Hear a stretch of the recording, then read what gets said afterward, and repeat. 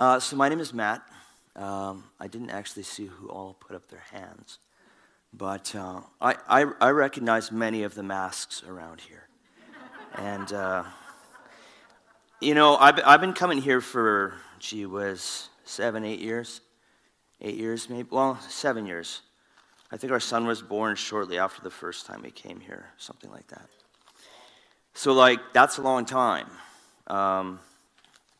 We got one Christmas card already. I think that was spontaneous. But coming here 7 years, we probably could make the card list. Right? But again, I leave that with you. I don't take any of it back. So Paul alluded to my transitions. And am I too loud? Am I blasting you guys? Okay, I haven't started yelling yet, but it's hot up here? Okay. What was I saying? Transitions.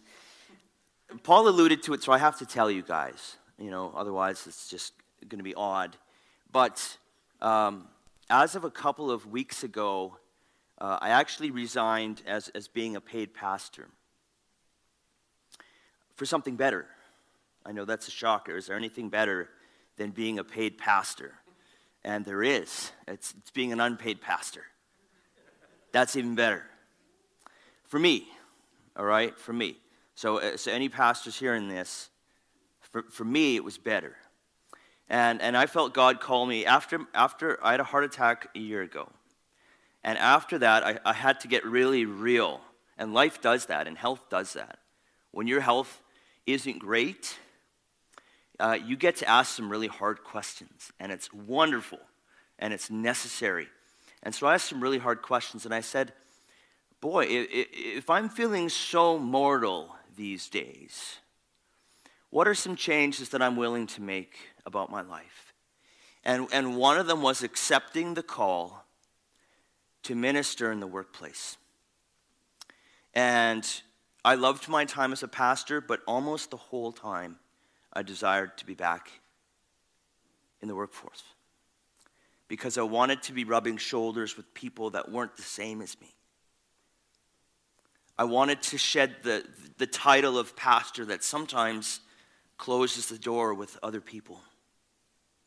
I wanted to be sent out kind of like a 007 agent who is there to very secretly for the kingdom win people.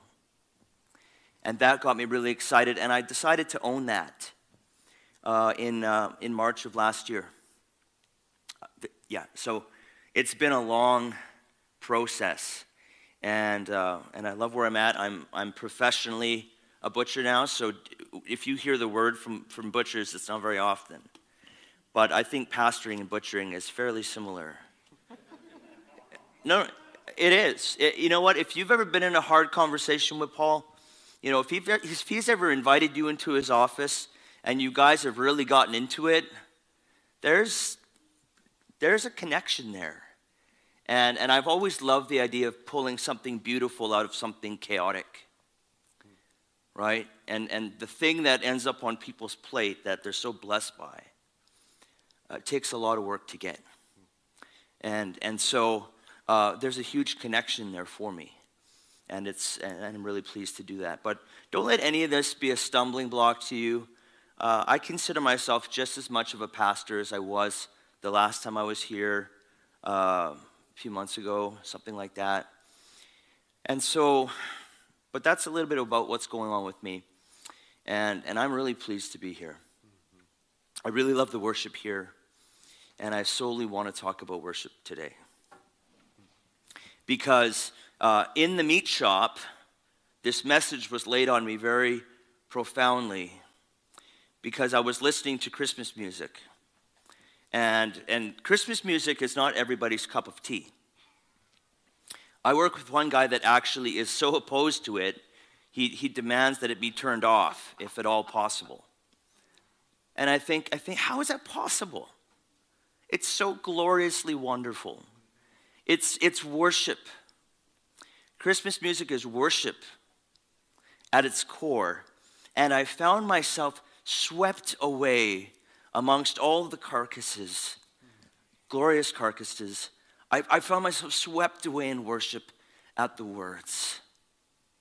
I found myself looking at Jesus in a different light. And this is the opportunity I want to talk to us about today. Christmas is so glorious. It's so wonderful. It's so worthy of praise.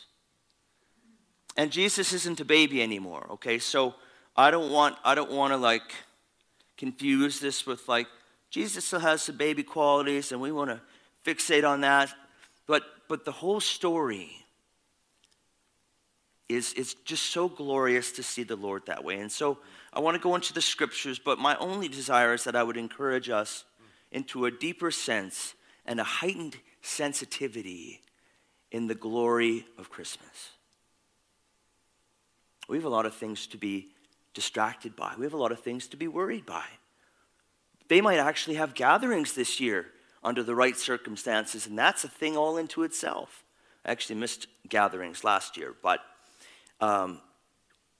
so we find our attention and our gaze so pulled at Christmas time, right? And let's be honest, kids on Christmas morning do not help. They become like ravenous wolves, devouring the caribou of gifts. See, it's all meat, right? But it works. It still works. All right? It still works. We are going to be in Matthew chapter 2.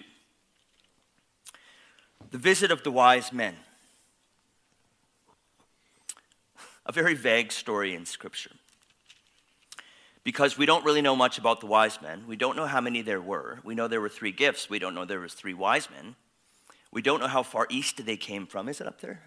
Oh, beautiful, Paul. You're wonderful. We don't know any of that stuff. But we know that in this point in time, we don't know exactly what age Jesus was. We know he wasn't a newborn anymore. But we don't know the exact age. Herod decides that he should probably be safe and kill everyone under the age of 2, which gives you some idea of what they thought. The interesting thing is the wise men hardly knew what they were looking for. All of the information the wise men had, the Magi had, was a star that got them to Jerusalem.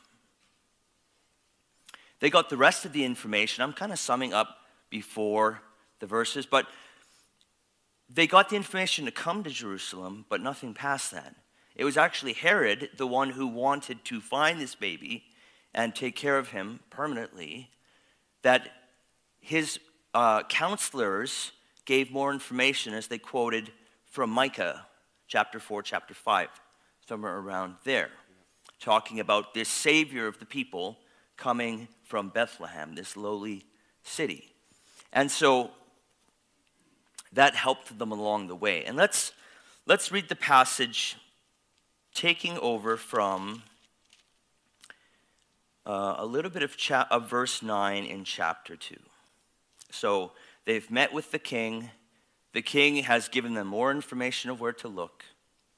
And the king is hoping that the wise men are going to tell him where the baby is so he can take care of anyone that might be a threat to his crown, even though Herod would probably long have been dead after this baby would have been old enough. But Herod was crazy. He wasn't a sane dude. So chapter 2, verse 9 of Matthew, about 9b. I'll read them. After listening to the king, they went on their way. And behold, the star that they had seen when it rose went before them until it came to rest over the place where the child was. When they saw the star, they rejoiced exceedingly with great joy. And going into the house, they saw the child with Mary, his mother. And they fell down and worshipped him. Then, opening their treasures, they offered him gifts, gold and frankincense. Truth be told, the Magi, or wise men, didn't know much about the true identity of who they were worshiping. They didn't have that information. They knew that a king had been born, and they felt it worthy enough to go and find him. I did a little bit of math on how far they would have had to have gone, except that when they say they came from the east, that's all they say. And so I tried to find a fairly realistic comparison. Some thought from Arabia, and so I did a little bit of math on how far Arabia is from Jerusalem, and it's like 1,200 km, something like that. And then they even had charts on how fast you would go and how long it would take. So if you went 30 kilometers an hour, it would take you 30 hours to get there by a very slow-moving car. But they were on camels, and camels can only gallop. Do camels gallop? What do? They just look weird. That's all they're capable of doing, and holding lots of water in those gross humps they have. But camels can go about 12 kilometers an hour for an extended period of time. And so I thought, okay, we're going to cut the time up a little bit, and it's about 60 plus hours of a trip if they came from Arabia. Right? But we don't exactly know. We do know that they felt so strongly about this king that they found it worthwhile to make the trip. Their whole caravan, their slaves, their gifts, their camels, all that stuff. And so they knew that it was important enough that it was worthwhile, although they didn't hardly know. And I just want to pull a few points from this that can apply to us for Christmas. The first is always the most important. God wants you to find his king child. God wants you to find him. Whether you know him really well today, whether you haven't seen him in a while, whether you know of him just theoretically, God wants you to find his son, that he's willing to orchestrate the stars and people and great distance for you to find him. Let's be honest. Every one of us who calls themselves a Christian, who's been saved by grace, we've already traveled a far greater distance than any magi. Because a fallen soul, a soul apart from Jesus, is as far apart from him as anything there is in the world. And we're all born that way. We all have this opposition to our Creator until he comes and he makes a way. And he sends the signs. What signs have we seen along the way? We can consider that this Christmas. How has Jesus brought us to a place by our recognizing, us really seeing him with our eyes? How has he brought us to a place that we can rejoice in all our hearts about the baby that was born? We can have such a significance that, heaven forbid, it even overrides the joy of Christmas that everyone around us has. And Christmas is joyous. But the real meaning, the glory behind it, the reason we celebrate is you don't pass go after this. It's the helpless baby in the manger. It's the persecuted toddler having to flee his home.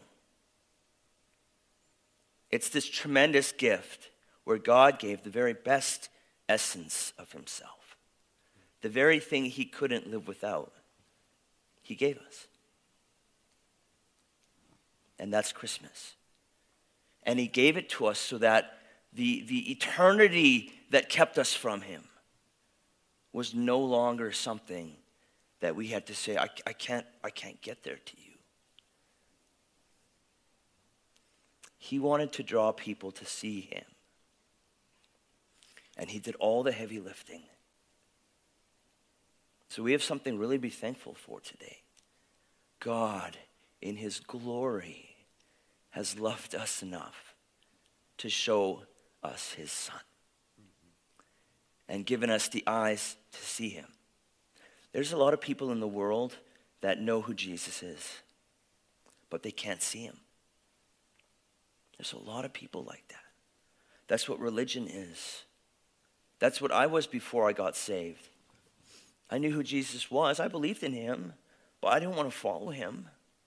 Then I wouldn't have to, have all the other things that I didn't want to give up. So our regular eyes aren't enough. We need the star. We need the Holy Spirit. The Spirit that guides us all that journey and allows us to see him for real. That's what we need today. That's what we can all celebrate. We're all here. You're wearing a mask in church, which means you're true Christians. Pastors can't say that, but I can say that. I'm just kidding. God will allow us, and he's going to give us the legs to make up any distance. Because the thing he wants more than anything is for us to gaze at his Son and see the real beauty, the hope, the potential. The thing I love about the Magi, they could have been astronomers for all we know. They could have been people that studied and potentially worshiped the stars. Their bowing down to him wasn't a sign of worship to God. And yet they had this amazing seat at the greatest event ever. And that got me thinking about the tremendous opportunity that's here at Christmas. And it reminded me of the songs I was hearing in the meat shop. Non-Christians everywhere get to hear the greatest part, aside from Easter, of the gospel. They get to hear about a loving God who sent the Son and thing he loved more than anyone else to the world to be fully human and fully God somehow, to live, to die, to pay the sins of the whole world. And it was all on God's dime. And the world gets to hear that again and again and again. Even the greatest, I wouldn't say Christian band, but even the greatest Christmas band of all time, Boney M. All right? All right, so everyone knows Boney M, right? Okay? This isn't in the word, but one, it's not Christmas until you hear Boney M. Okay? It's not. But that is like the greatest worship album of all time. And I don't even think they were Christians. No. They partied with ABBA in the 70s. Yeah. I think that disqualifies you if you party with ABBA.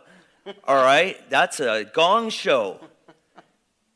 But you should hear the album is full of glory and truth. I think it's one of the first great worship albums, their Christmas album. Put it on. I know you all have it. It's on tape, so you got to find the tape player, but Spotify, baby. Okay? Get my number from Paul. Put it on, and then I want you to text me if you don't think it's a worship album. If your heart doesn't sing in worship at the goodness and glory of Christian message through unknowing messengers, text me. I want to hear it. And then I want to meet with you and convince you that you're wrong. All right? And then the butchery is going to come out, and the pulling and the tearing and the seaming. All right? The world is getting broadcasted the greatest truth that ever came. Our neighbors, our cousins, our aunts and uncles, our grandparents, our parents, our coworkers, our friends, our neighbors, might have said neighbors already once, our enemies, or people that we don't get along with, are all hearing the glory of Christmas. And would God give them eyes to see past the imagery to the reality. This is the beauty of Christmas too. The whole nation gets to hear the reality of what it is, but they need God to give them the sight to see it. Because this here becomes very normal. Mangers and, there's a manger there, mangers and wise men and baby dolls. It becomes very normal. There's no baby in there. But there is sometimes. Did you exclude the baby on purpose as the risen? See? Yes. See? Zion is, yes. It's good that you guys are back, because otherwise the baby would have been there, and who knows. But Christmas is so wonderful. It's so wonderful. I say it again. Would God give the people around us eyes to see the reality, the beauty, and then would they be overcome with it? Would they be pierced and struck by who Jesus is? The gift is so beautiful. It's just so beautiful. You just need one touch from the Lord, just one touch, and everything changes. And it's being broadcast at Christmas. It's so wonderful. Just like when Jesus lived and died, the people who hated him and in unbelief did all the work. They brought him to the cross. They killed him on the cross thinking, well, we got him now. And Jesus is saying, I really appreciate your help with all of that. This was my plan. And so all those stations, all those carols, they have wings and they have legs to soar into all of these people's lives. And it's just so wonderful. So God wants us to see his Son, and he's going to do the work. He's going to do it by his Spirit. And he wants to do it to the believers and unbelievers alike. He wants us to see something truly magical at Christmas time. And I want to talk just a little bit about the gifts. Just real quick, I want to talk about the gifts. Now, there's a lot of imagery in the Bible, and we don't want to assume it's all to our interpretation, but I've looked at a few sources of what some of these things could mean. The gifts that were brought, the 3 gifts. Again, doesn't mean there was 3 magi, but they ended up bringing 3 gifts. And there is some significance to this, to that day and time. And I want us to look at these as a response. So let's leave the plea for unbelievers to find the real Jesus. And I want to transition us into, okay, so Matt says that Jesus is glorious. And either that really resonates in my heart as like, yes, that is all I want to know this Christmas. Or it's something I'm going to mull over. Or if somebody else I trust says that to me, then I'll believe that it's true. And that's all fine. But I want us to go to how we can respond and keep responding at Christmas. Okay, and so here's a little bit of imagery. The first gift is they bring gold. Not silver, not bronze, not copper. They bring gold. Okay, this is a present for a king. It's a present for a ruler. It's a present for royalty. They were communicating that the gift they bring was with an understanding that I'm giving this to royalty, somebody higher than myself. And I'm not chincing on it either. I'm not just getting the spare change out of the cloak. I'm intentionally giving him what he deserves.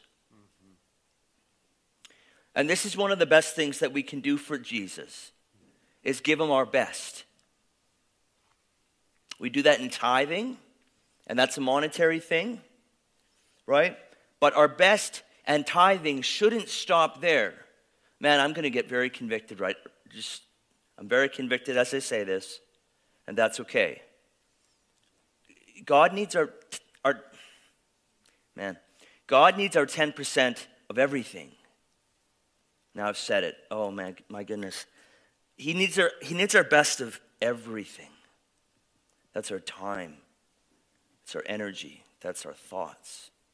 That's our affections. It's not just our money. Oh, so God help us. God help us. That we would be tithing what he deserves every step along the way. And it's just a few small intentional things. Reading the Christmas story at your gatherings. Singing a song. My Oma used to make us sing Silent Night. That sucker's got 7 verses. All right? That was like 20% tithe. But I don't think my heart was right when I sang it. But it's little stuff like that can help our next generation understand what we're doing. Because, as I said before, those gifts, they bring out the Wolfman in kids, right? And then they're like, okay, well, I'm ready for my next one. Well, you had 10. You don't need an 11th one. You only half opened the 10th one. But being intentional with our gatherings, our time, our kids, it's giving him our best. And so that's gold. Frankincense. Now, I've never seen frankincense. I've never smelt frankincense. I hardly know what it looks like. I think it's like little chunks of stuff. But that could be myrrh. Right? So obviously I've never seen it because I'm saying chunks of stuff. Where's the optic It's like, good job. Yeah. Who said oil? Oil? Okay. So Carla knows it's oil. And that's great. He's all into essential oils. Okay. We're not going to air all the... Who else knows something about somebody else that they want to share? Just shout it out. I've been here 7 years, all right? So frankincense is about worship. It's about prayer. It's about connection, intimacy. It's this fragrance of worship and adoration. And they brought that on those early days. I mean, who's watched The Star? Basically everyone's watched The Star with kids, right? I can't watch the manger scene because I'll fall to pieces. It's so wonderfully glorious. This cartoon baby Jesus being born and everyone gathering there, and were they dogs that were the evil dogs? Yeah, and they're all defeated, and it's so glorious. The glory and just the wow factor of Jesus coming as a baby is self-explanatory and wonderful. And my prayer for us is that we would be constantly overcome with just the weight of the baby, the greatest gift, costing the Father everything. It's so amazingly wonderful. Okay, so homework number 2, go watch The Star again. And if you don't weep, call me again, all right? Because you have put up walls in your heart that's not allowing you to feel real feelings. I'm just kidding about that last part. That's I can't tell that. But it's really wonderful. And then myrrh. I thought myrrh was the oil, but no, if Carlin says that it's not, then that's fine. But, so myrrh is all about burial. It's ointment for people's burial, death. Sometimes people would use it on their clothing. And it was already alluding to this death that Jesus would find himself. And this might be the most wonderful thing of all, is that the baby, fully celebrated, was always meant to be a baby that would die for humanity. And that's the real head cooker right there. Like, that's crazy. It's not only that God gave the very best of himself, but he gave the very best of himself to suffer and die. And that was always the plan. There wasn't an oops along the way. There wasn't a bump in the road. There wasn't a wrong turn here or there. That was always the plan. Jesus' plan was always to die. And myrrh. It's just so amazing. It's so amazing. So there's a few of these postures that we can remember and apply to ourselves, right? We can give of ourselves. We can give the very best of ourselves. We can tithe. We can be in prayer and worship for the goodness and gratitude and gratefulness of God for his Son. And we can realize that Jesus was always meant to give himself. It's so beautiful. And I'm glad that I have this chance early on in the Christmas season to encourage us. This is the most glorious time ever. Yeah. And I know everything out there doesn't make sense. I know gatherings and restrictions and masks and vaccines, and these are the most divisive things ever. But we have the greater thing. We have the better thing. Right? When my boss, or when one of my workers said, I don't like that Christmas music, and they turned it off, I said to somebody, it's okay. I got Christmas in my heart, man. All right? I don't need the music. I got the goodness. Now, the music helps to stir the goodness up. But I got it. And we all have it. We have something that far outweighs anything else the world has to offer. So let me close with a beautiful song. It's Mary's song of praise. This is like, you cannot fathom the words that she's saying. They're the very words of God, celebrating what he's doing, because it's just impossible that she's saying. It's just impossible. This young teenage girl who's living this miracle that makes zero sense to her. And her whole world has been upside down, and she looks like a hussy, and like she goes to visit her cousin Elizabeth, and Elizabeth's baby John goes crazy in the womb. Man, it's so glorious. So here's what Mary says. It's just Luke 1, verse 46. And Mary said, "My soul magnifies the Lord, and my spirit rejoices in God my Savior. For he has looked on the humble estate of his servant. For behold, from now on all generations will call me blessed." This is the same girl who said, they prophesied over her, this baby is going to cut you in half. Your heart is going to be cut in half by this baby. It's so wonderful. For he who is mighty has done great things for me.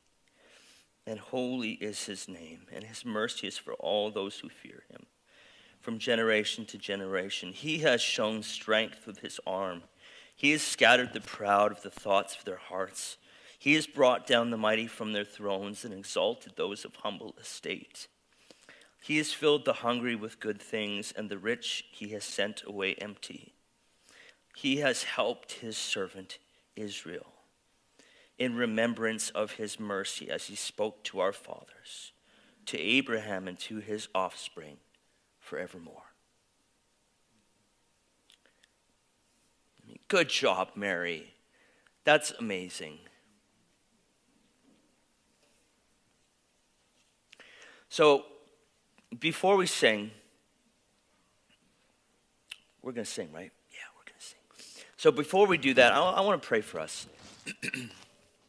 So anyone who would like to be prayed for, if you could just stand.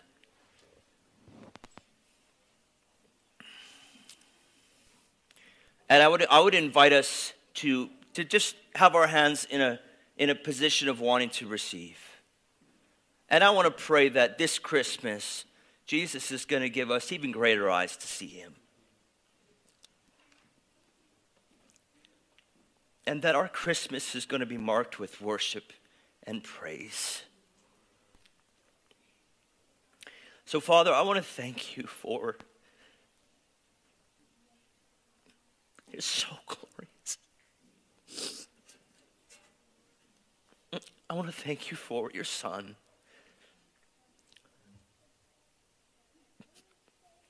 We're so lost. We're so lost without you. Help us to remember how lost we were, how impossible the distance we had put ourselves from you was, and your generosity in your Son, the most beautiful, perfect baby of all time, with 1,000 pounds of horsepower behind him, with the ability to save an entire nation for generation after generation from their sins. It's so glorious. Would you give us eyes fresh to see amongst all the craziness, amongst all the scheduling and structures and people and excitement? Would we not be dulled in the beauty and glory of this message? Give us eyes to see. Help us in our distractions. That we would be full, be just so full of gratitude and worship. And God, give us boldness to speak and to share and to minister and to just showcase this goodness to the people around us. People need to see something different than what the world throws at them. And what's so good about Christmas? Would we be generous in how we share that? Amen. Thank you. You're welcome.